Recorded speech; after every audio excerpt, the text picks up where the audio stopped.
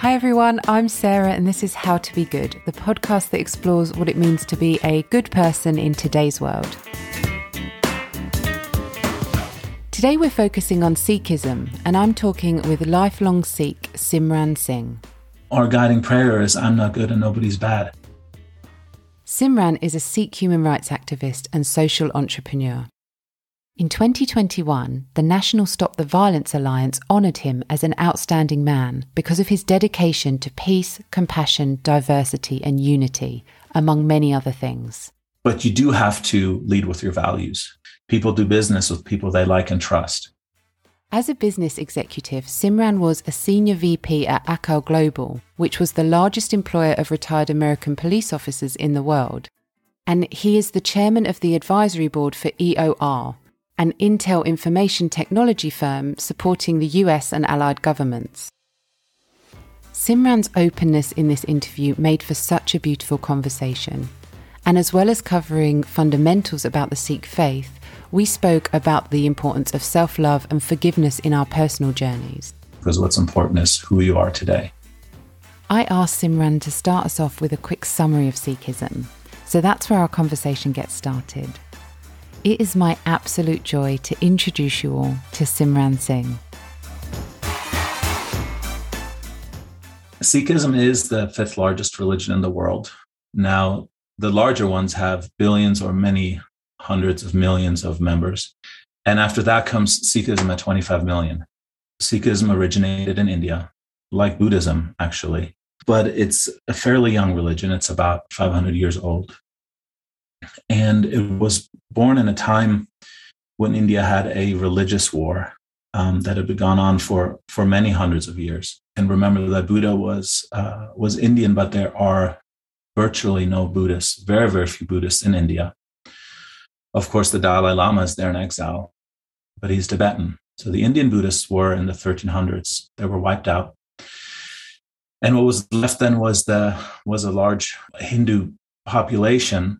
They went back and forth in this multi-hundred-year religious war that saw unbelievable atrocities. And a lot of this played out in the Punjab, the land of the five rivers. Those come down from the Himalayas. And the Punjab, like Jerusalem, is a place where people move through miles of farmland and then jungle that today feeds most of India and then was the place where invading armies would come through.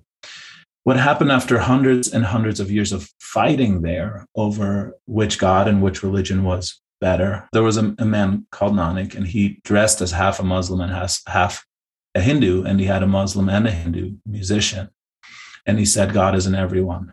And that was his philosophy. And over the next few hundred years, the Sikh had kind of started as a social movement. Everybody's equal before God, and God is in every heart. And it turned into integrated armies that liberated India. Anyways, to Sikhs, we pride ourselves. We pray that we get to protect people, that we are strong enough and compassionate enough and courageous enough to protect the weakest among us. And India certainly has human rights issues, many, many, many of them, but it is a pluralistic country. All the religions are there and by and large get along and love and accept each other. Thank you. I'm mentioning compassion and that kind of want to protect. What does it mean within Sikhism to be a good person and to live a life of goodness? I love that question. And I've listened to your shows and I want to challenge our binary thinking a little bit here. Yes, as Sikhs, we have five vices, five thieves. They steal joy from our lives. They steal our connectedness to each other, to our own hearts, to ourselves, to our divinity. We call them Kam, Krodh, Lobh, Moh, Ankar. That's lust, anger, greed, attachment, and pride. So we are supposed to stay away from that. And we are asked to live within five virtues, Sat, Daya, Santokh, Namrata, and Pyar, which describe our commitment to truth, compassion, contentment, humility, and love. Easy enough to say. And now we're right into binary thinking. But so if I can just live this way, if I ignore the five thieves and if I walk towards the five virtues, then I must be a good person. But then our scripture says, I'm not good and nobody is bad. So we have to reconcile that. If I'm striving to live the kind of life that these vices and virtues require of me, at the end of that, I'm still not good, and nobody else is still not bad. Our movies and our stories have villains, and they have good and bad. And so we love to talk about, we love to want to be good. And we kind of have a hard time getting there. We pray that we can move towards it. If you could do that, you probably would be enlightened. And then we love to cancel people. We love to point as others as bad, people who don't agree with us, especially here in the US. We have two political parties. Each one thinks the other one is absolutely horrible. And even as Sikhs, we have this ethic of fighting, standing up for truth, fighting for truth. But that just gets us to two sides fighting over who is good and who is bad. And you don't get to each other's hearts. You don't get to having a real conversation, understanding the other side. So I really love this Sikh prayer and the Sikh reflection that I'm not good and nobody's bad and everything is God's will. Thank you. That Sikh prayer is such a beautiful reminder to not slip into binary thinking. And as you know, it's something that's come up in a lot of these interviews. And we focused a bite-sized episode on the dangers of binary thinking because it's such an easy habit to slip into in our day-to-day lives. You also mentioned the 5 vices to stay away from. So lust, anger, greed, attachment, and pride. I'm really interested to hear how the concept of forgiveness works within Sikhism. So if you happen to fall into one of those vices or your behavior started going in the direction of one of those 5 vices, how does the concept of forgiveness work? Is there the opportunity for redemption? How is that within Sikhism? That's an incredible question. And I think especially in the West, much, much contemplated. How do I go from being bad, having been born in sin, to now being good? Where's my redemption point? And then the question begs, what do I do when I disappoint myself and I become bad again? Who wakes up good all the time? It's not a realistic concept to us, but forgiveness is, and self-love is, and working towards these 5 virtues, working towards the person, to becoming a person that embodies these virtues and is thereby happy, that is thereby content, that thereby lives a life that they're proud of. Not to avoid being bad, but to align with what our prayer is for our presence in this world and getting the job done that we came here to do. Sikhism believes in reincarnation, as do most Dharmic traditions, and most Abrahamic faiths take a different approach. And we love and respect all of them. And we don't think it particularly matters because what's important is who you are today. But if you believe in reincarnation, and that reincarnation is a kind of evolutionary process where you get to today, you have spent millions of lives in that philosophy, committing just about every crime and every sin and every horrible thing that can be done. The things that are being done to you today, you have done to others earlier in this life. Maybe you did it yesterday. Maybe you did it 10 lifetimes ago. And so if we believe in reincarnation, even as a philosophy, then we have to understand that we've done all these things ourselves. So we start with self-love and forgiveness. And how many of us have done things this life that we aren't proud of? I have many, many, many things. They can be painful to think about. But do we still get to love ourselves?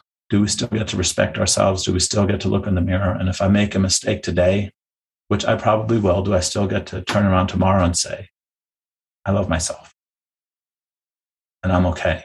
And I'm going to try my best again and again and again. And the Sikh philosophy goes on here to suggest that it's by the grace of the divine, that which guides us, that we do good or bad things. It's our responsibility. But when our hearts open and we become virtuous, as our scriptures describe, that's a gift. It's our responsibility to get there, but it's almost not up to us. It's a gift to be so connected to yourself that you can be kind to somebody else. And what would be some of the practices you would do as an individual to get closer to that? Is that through prayer, meditation, or movement? Is there specific practices within Sikhism for that purpose? Our prayer as Sikhs is that all people might prosper. And we do believe that all rivers lead to the ocean. Now you have to swim, but they do take you there. And so our prayer is that people practice their faith honestly and purely and with complete devotion and self-love and self-respect and respect with that which created them. For Sikhs, there are 3 pillars to our lives. We call them Nam Japna, which means to meditate on the divine, to work towards a connection. Now we know meditation is not, it can be boring, it can be burdensome, and some people love it. And many hundreds of millions in the West want to try it and haven't, because it's too scary to sit there with your eyes closed. But what does meditating on the divine mean to us? It means a certain connection. Our hearts are in the heart of the divine. So we look for a connection. That doesn't mean we try to be good. It means we try to be connected and act from that place. We have Kirat Karni, which is our second pillar, which describes honest living. And it's been described as working by the sweat of your brow, which means you work honestly. You work as a producing, contributing member of society to the best of your ability. And it's important for us because in India, there is a propensity to renounce the world. And we have it here. We have nuns and monks. And there are Sikhs who do withdraw and really focus on their faith. But for the large body of Sikhs, we look to be members of our family, contributing members of our family in society, in our local, national, regional, and then international levels. We try to contribute, we try to be present, and we try to do that honestly. And then the third pillar is Vanchakna, which means sharing with others. So part of what we earn honestly, we would then contribute back to society. Those are the 3 pillars of life that we see as a practicing Sikh. Now, to get to a point of having mental clarity and connectedness, that's our meditation. Those are our prayers. There's a meditation practice. There's a devotional practice. We are deeply, deeply in love with music. All our worship services have music in them. And we sing, and we say prayers every day that try to get us to this point. Now, those prayers aren't so much designed rationally to get us to think about how to not be bad. But the word man means mind, and tra means to tune. So a mantra, if these are mantras, it means to tune the mind. So we say them, and by saying them, we become more like what the prayers aspire towards. It's more of a meditative process than a rational process. It tries to move beyond the rationality of it. And I can say, fortunately for me, it works. And for some people it works, for some people it doesn't. And that's okay. It's not required. If whether or not what works in your life to us is a gift that you receive, we just hope that you find what works for you. And we're sharing that. And you were born in Germany and then lived as a student and teacher in India and then moved across to America. So you've experienced 3 quite different cultures. How has your idea of what being a good person, or maybe you would say kind of being more connected, how has that evolved as you've made those geographical moves and those cultural moves? It's very clear that cultures look at it differently. And within cultures, subcultures look at it differently. I can say here in the US, a Democrat thinks it's good to be a Democrat and a Republican thinks it's good to be a Republican. And there's very little common ground. Germans work in right or wrong. That's what we do. And India is much more fluid in its interpretation of right and wrong, but works towards this connectedness that I fell in love with when I was there. And what I love about the US is it's striving for the liberty of each individual to be held sacred. It's the First Amendment of our Constitution, which protects our right to have any state of mind that our conscience dictates, as long as it doesn't harm other people. It's been interesting moving through these cultures. I know that in Germany, I'm from Hamburg. Hamburg is a beautiful city. It has the highest concentration of millionaires and billionaires of any city in the world. It's small. It's just less than a few million people. And it's tremendous fun. We have the 3rd most shows and musicals in the world after New York and London, but then we're so tiny. And then you get to India, which is overpopulated, which is short several 100 million toilets, and where poverty is pervasive and everywhere. But over the weeks and months, I saw the poorest people I'd ever seen smile bigger than the richest kids I knew from Hamburg. And it started confusing me as to what the nature of happiness was and what the nature of goodness was.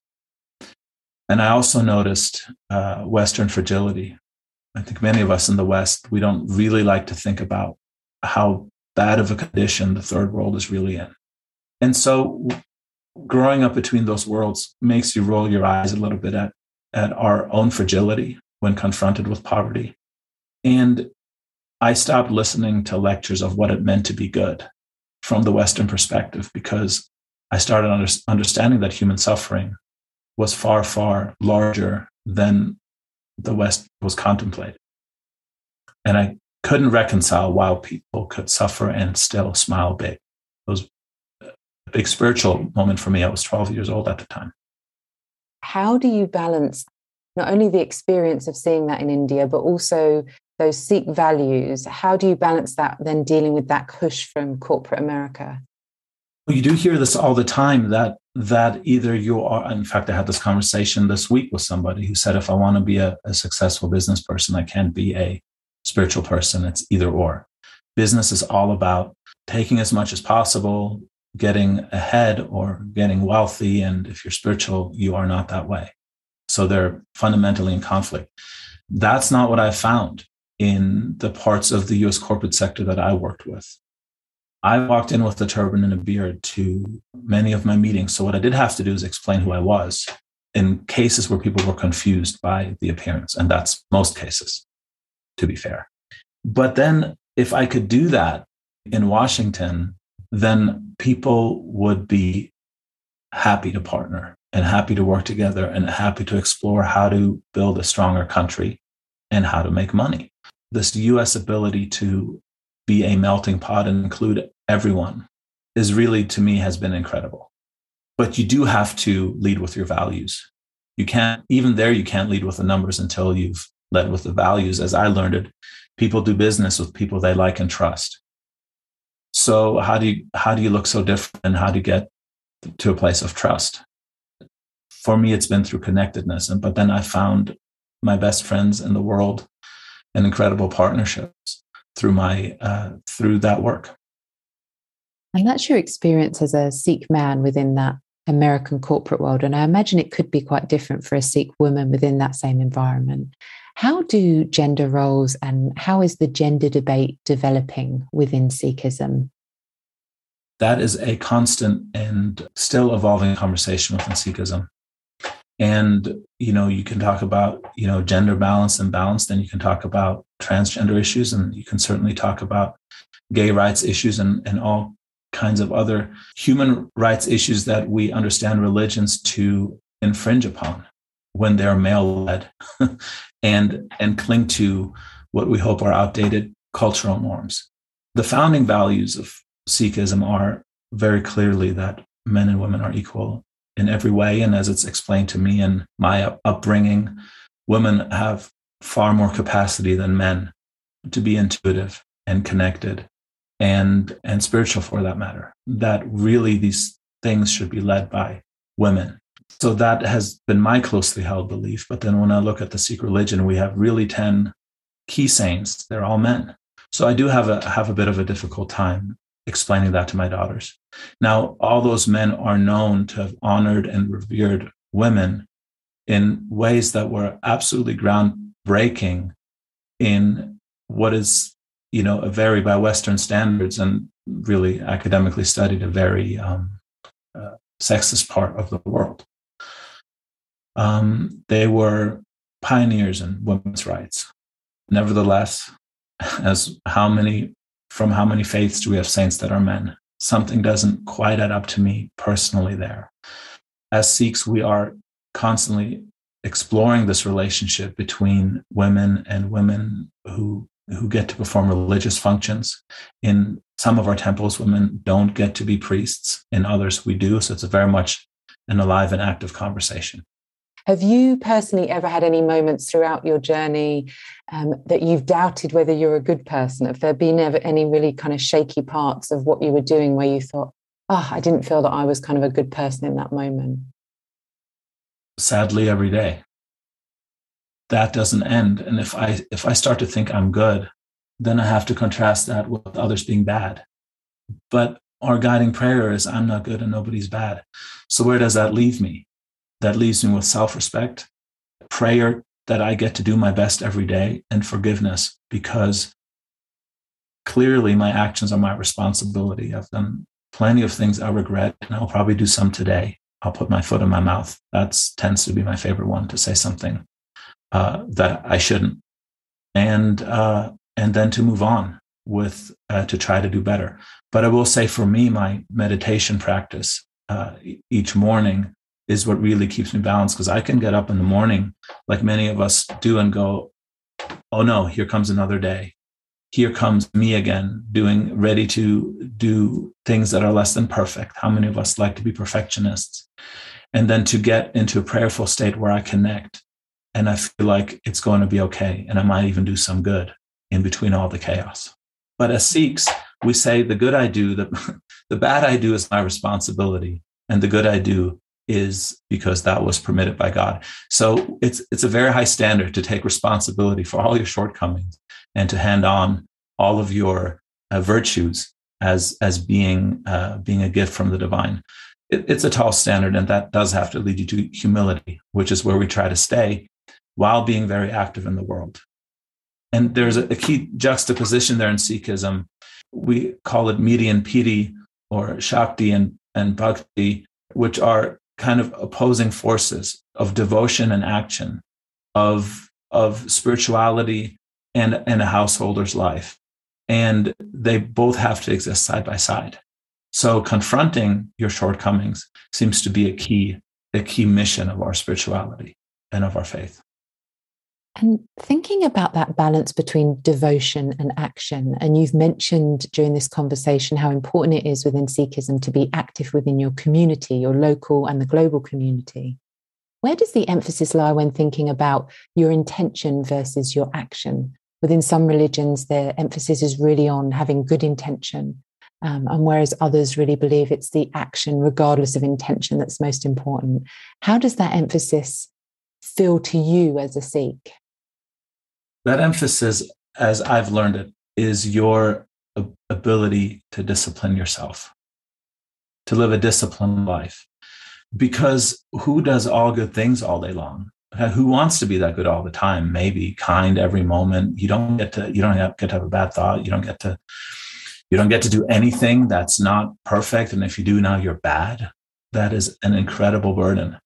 But what we look toward is self-discipline. And when we commit to something, when we decide to do something, say if it's meditate a half hour in the morning, or pray a certain number of times a day, or at certain times, or say all our prayers, or never raise our voice, or don't be angry. It's hard to command your mind not to be angry if if you need to go to anger management. But we look towards our discipline to guide us to the life we want to live. We consider our discipline to be our friend. And if you could give our listeners one piece of advice about how they could go out today or tomorrow and live a life of goodness and be the best person they could be, what would be one piece of advice that you'd like to share with them? My piece of advice would be to fill your own tank, to take care of yourself first, and not out of selfishness, but as a gift to everyone around you. Because if you are well, then you will help make the people around you well. If you think you have to be so good that you don't have to run around and do all these good things, and you're not centered in yourself, you don't love or respect yourself, you're not calm and focused, but irate, then you might do a lot more. You might do more damage than good in attempting to get there. And if you can take care of yourself, then you'll show up differently for your partner, for your families, for your work, for your what we call seva, which is our service to society. And even your dog will get treated a little better if you fill your tank. And our prayer as Sikhs is that your tank may be full. and that you may be blessed and happy. My deepest thanks to Simran for taking the time to talk with me. And I also want to send a huge thanks to everyone at SeekNet who connected me to Simran for this interview. SeekNet is a global virtual community for all those interested in the Sikh way of life, and it's a great place to go if you're curious and want to learn more about Sikhism. You can visit seeknet.com, I'll add a link in the show description, and they provide news, educational services and educational materials on Sikhism. They've created a beautiful, non-judgmental community for anyone interested in Sikhism, and I can personally vouch for how friendly and approachable the SeekNet community is. If you've enjoyed this episode and would like to hear more episodes and interviews exploring the question of what it means to be a good person in today's world, then please visit howtobegood.co.uk or subscribe on your favourite podcast listening platform. And if you'd like to support the podcast, then head over to buymeacoffee.com/explore goodness, and you can buy me a warm drink to help with the creation of these episodes. Thank you for listening. Please share with your friends. And if you have any questions or suggestions, email me at any time. It's sarah@howtobegood.co.uk, and I always love to hear from you. Thank you.